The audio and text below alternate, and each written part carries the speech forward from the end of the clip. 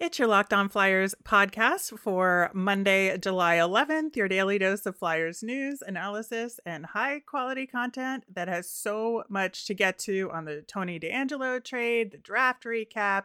Dev camp is getting started, so let's dive right in. Yep. You're Locked On Flyers, your daily podcast on the Philadelphia Flyers. Part of the Locked On Podcast Network. Your team every day.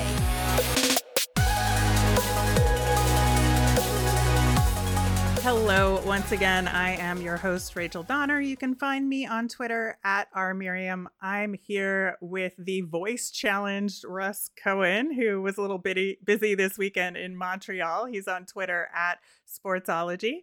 Thanks for making Locked On Flyers your first listen every day. You can follow us on Twitter at Locked On Flyers. You'll keep up to date on all the Flyers news and our episodes.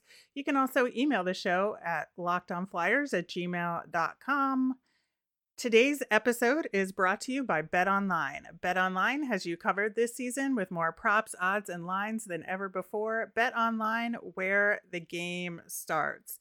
Yes, we're going to talk more about Tony DeAngelo. We are going to recap day 2 of the draft. Excited to get to that. It's Monday, so we'll have our nemesis of the week. So lots to get to today. Locked On Flyers is free and available on Apple Podcasts, Spotify, Odyssey, wherever you're listening right now. Or if you're watching over on YouTube, hit that subscribe button. You'll get all of our episodes here on the Locked On Podcast Network.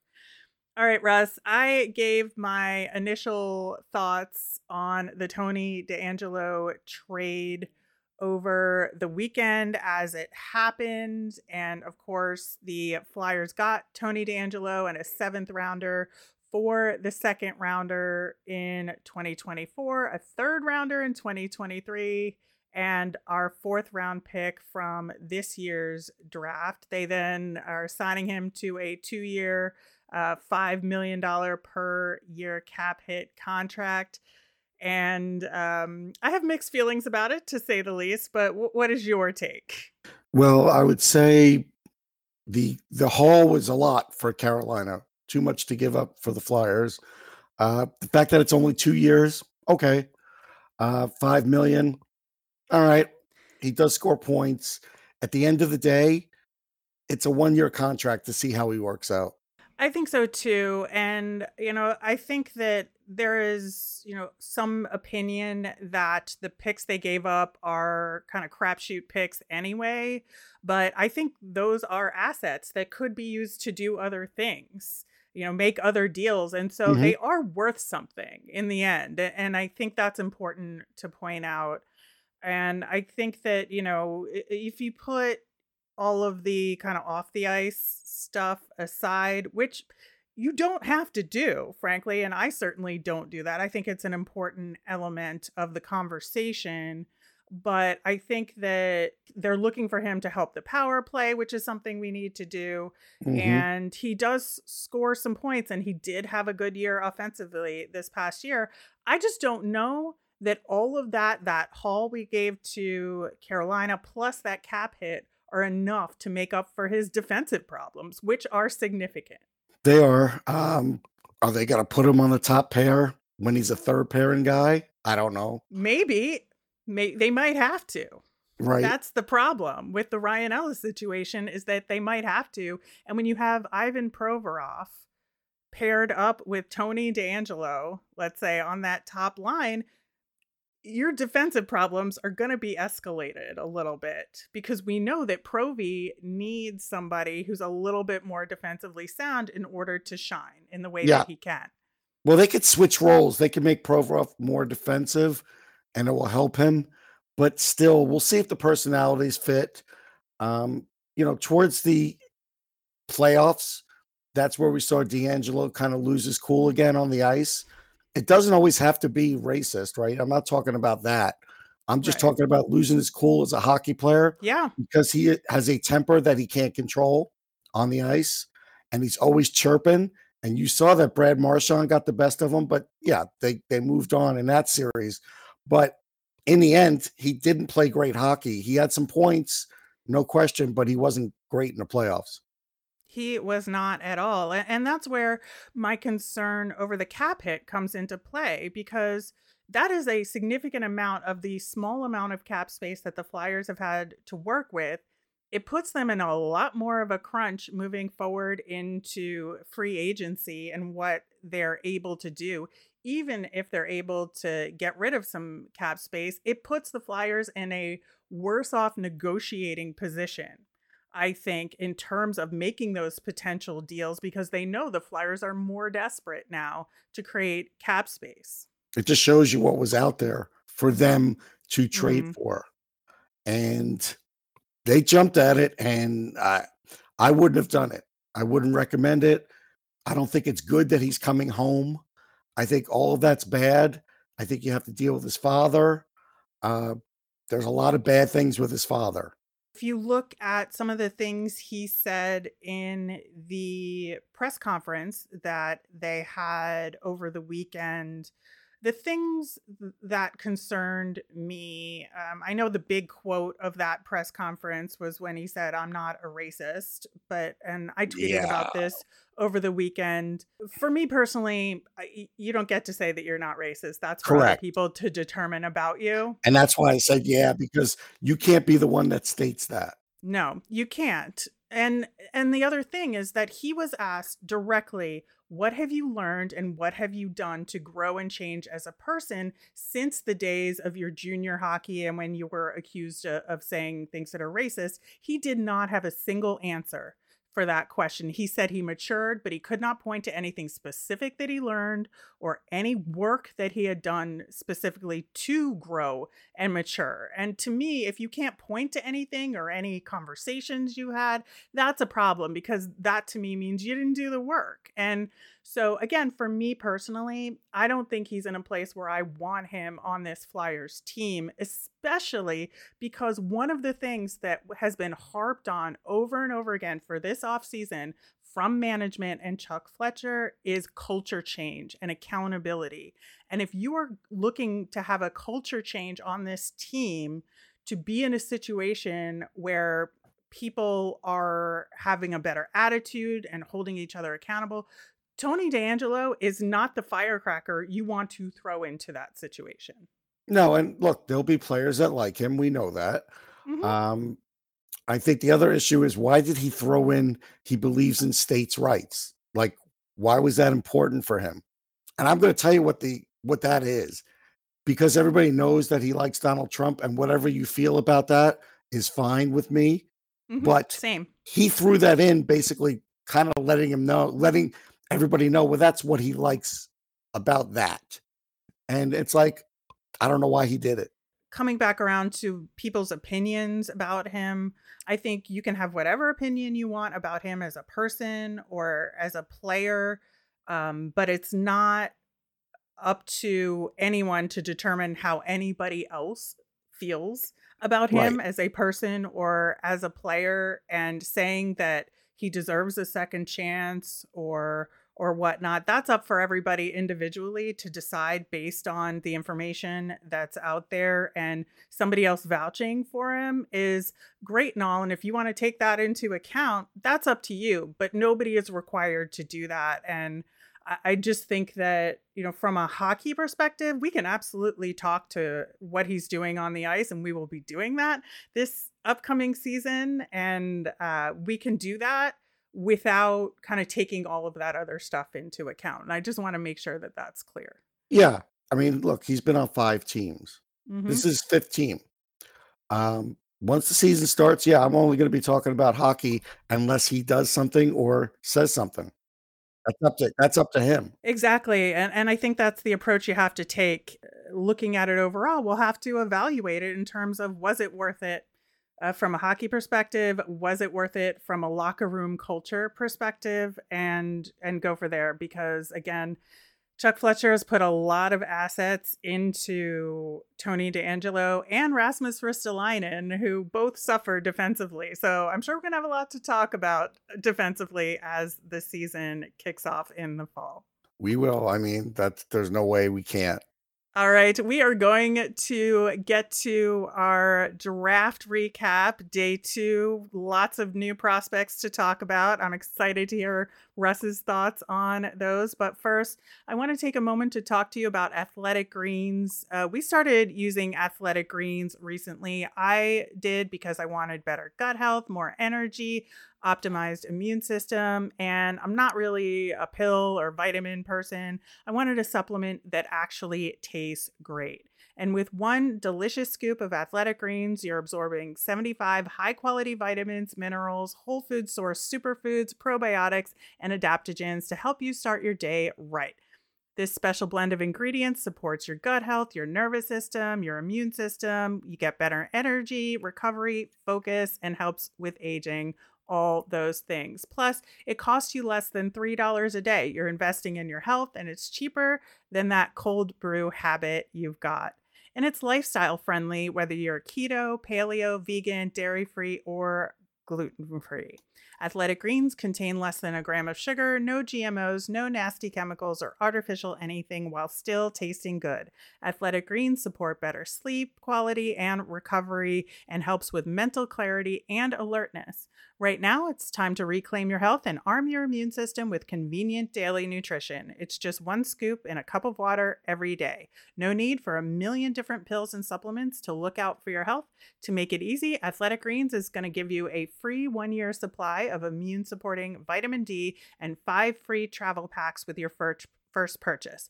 All you have to do is visit athleticgreens.com/NHL network. Again, that's athleticgreens.com/NHL network to take ownership over your health and pick up the ultimate daily nutritional insurance. Okay, Russ, day 2 of the NHL draft for the Philadelphia Flyers. And I think they did pretty well overall. But I do have a little bit of concern in terms of the variety of players. They seem to have taken a bunch of similar players. And when you're trying to restock the system, and especially when your first round pick at 5th overall is also a forward and not a defenseman, I think that's really the only kind of ding I'll give them, is that they probably needed to draft more of a breadth of players. Well, I'm going to go out and say they were chasing size too much too. I think that was an issue with who was on the board, what they took.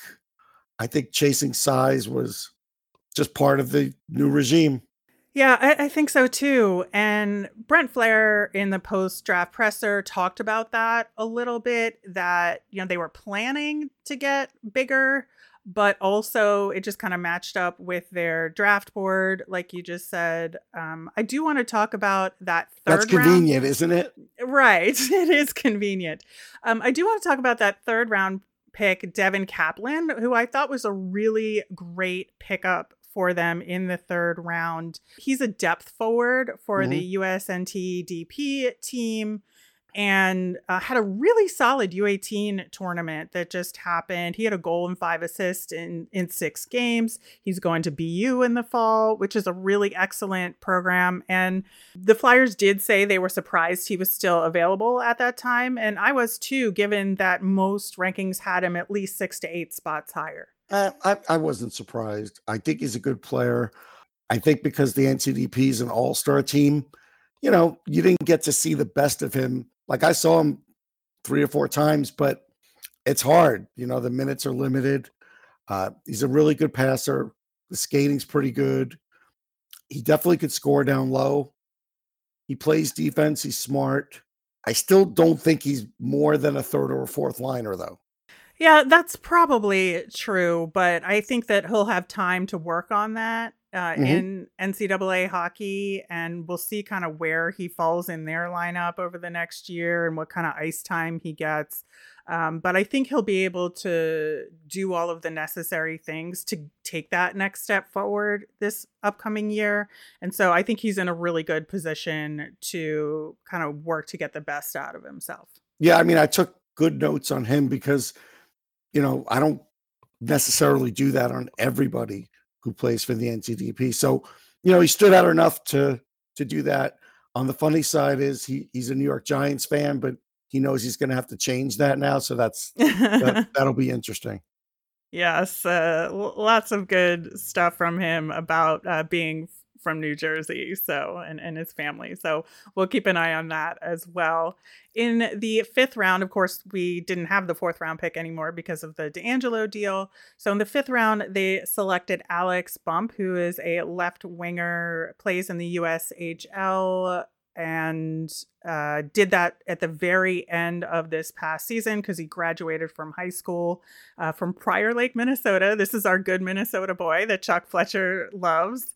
He had 83 points in 31 games in high school as the captain of that team. So again, it's high school, which is high school hockey is, especially in Minnesota, can get a little bonkers. So I tend to not weigh that too heavily moving into the pro game. But again, I just think this was just candy for Chuck Fletcher. Yeah, I mean, he's got a good shot. He's got good hands. His walk around move that worked in high school did not work in the USHL very much. Nope. He would lose the puck. They would knock it away from him. His defense needs a lot of work. As he moved up that level, he wasn't engaged enough for me on defense. So that's something.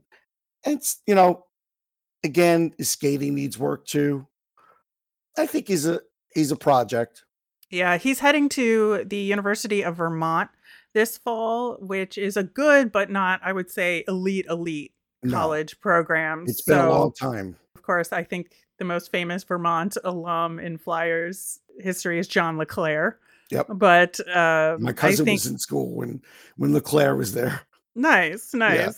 I think that, again, he's just going to kind of do his thing and try to fix that defensive side of things and learn how to adjust his offensive game to dealing with more skilled players around him. I think that's the biggest part of his development moving forward.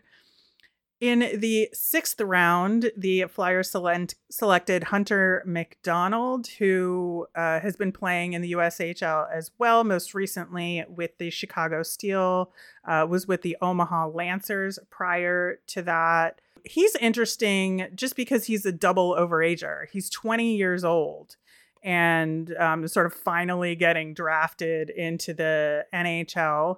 And he is leaving the USHL and going to Northeastern University. That's a good program. In the fall, which is a really good program again. So I think that, he's just a late bloomer who's going to have a really good opportunity at Northeastern this upcoming season and will be a project to keep an eye on. Yeah, but he's not like a Ronnie Adder late bloomer. Like, it's different. Mm-hmm. Even though he hits and he's physical, like according to Instat, only won 37% of his puck battles. That's not great. Mm-hmm. I did see him in the USHL. He was okay. He played with Adam Fantilli, who's going to be a top pick next year. But I noticed on shifts with Fantilli was getting a little upset with him because his passing wasn't up to the same level as Fantilli's skating. So there's going to be some more he's going to have to do at this higher age level. So he's a long shot. Yeah, well, sixth round. So yeah. That's kind of to be expected. He's got offensive ability. So, we'll see. Yeah, we shall see with him as well. The Flyers wound up with 2 7th-round picks in the draft, again, because of the D'Angelo trade. So the first one they took was their own pick. The first non-American they took in the draft. It took them until the 7th round to do that, which is, it's a choice. I will say that for sure. It is a choice.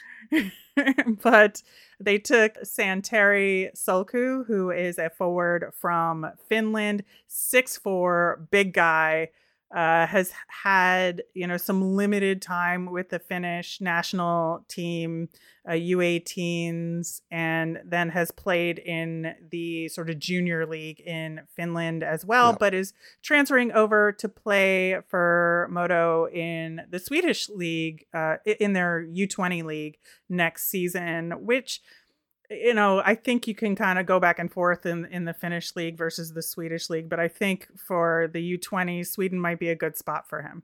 Yeah, I mean, he's got a solid wrist shot and a good one-timer. He's a good passer.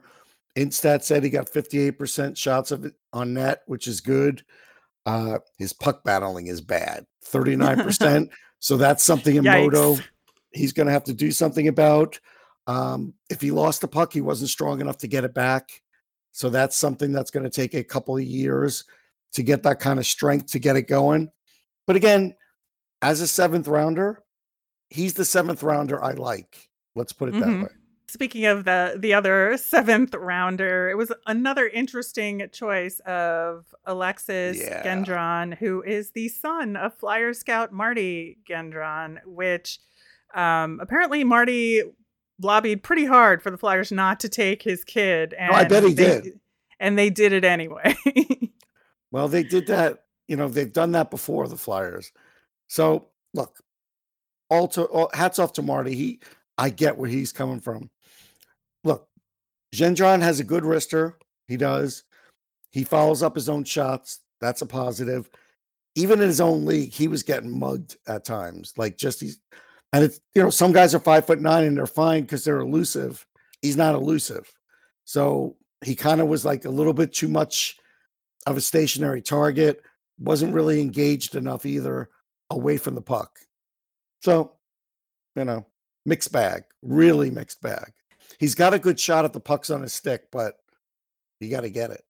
I think that's kind of where the problem lies. And way too many penalties. Yes. Yeah, he's on the negative side of things in terms of goals against when he's out there. So I just think that it's definitely a long shot, and he may have caused some family drama there. But there is so much more to talk about with these kids. We'll be keeping track of them at development camp, which is what we're going to talk about next, along with naming our nemesis of the week. But first, I want to talk to you about betonline.net. And BetOnline is your number one source for all your betting needs and sports information. You can find all the latest sports developments, league review, and news, including Major League Baseball, and all of the info you need leading up to next year's NFL, NBA, and NHL seasons. BetOnline is your continued source for all your wagering information, from live betting to playoffs, esports, and more. And BetOnline.net remains the best spot for all of your sports scores, podcasts, and news this season. BetOnline is the fastest and easiest way to check in on all your favorite sports and events, including MMA, tennis, boxing, and golf. So head to the website today or use your mobile device to learn more about all the trends in action. BetOnline, where the game starts. All right, Russ. So if there wasn't enough going on, development camp starts today for the Flyers in Voorhees. And all of the new draftees, except for Sulku, will be there. So that's good to see. Be able to get a firsthand look at what these kids can do against the existing prospects that we have. I think, some of the notable returnees that'll be there to keep an eye on: Zaid Wisdom, Elliot Denoye, Samu Tuomala.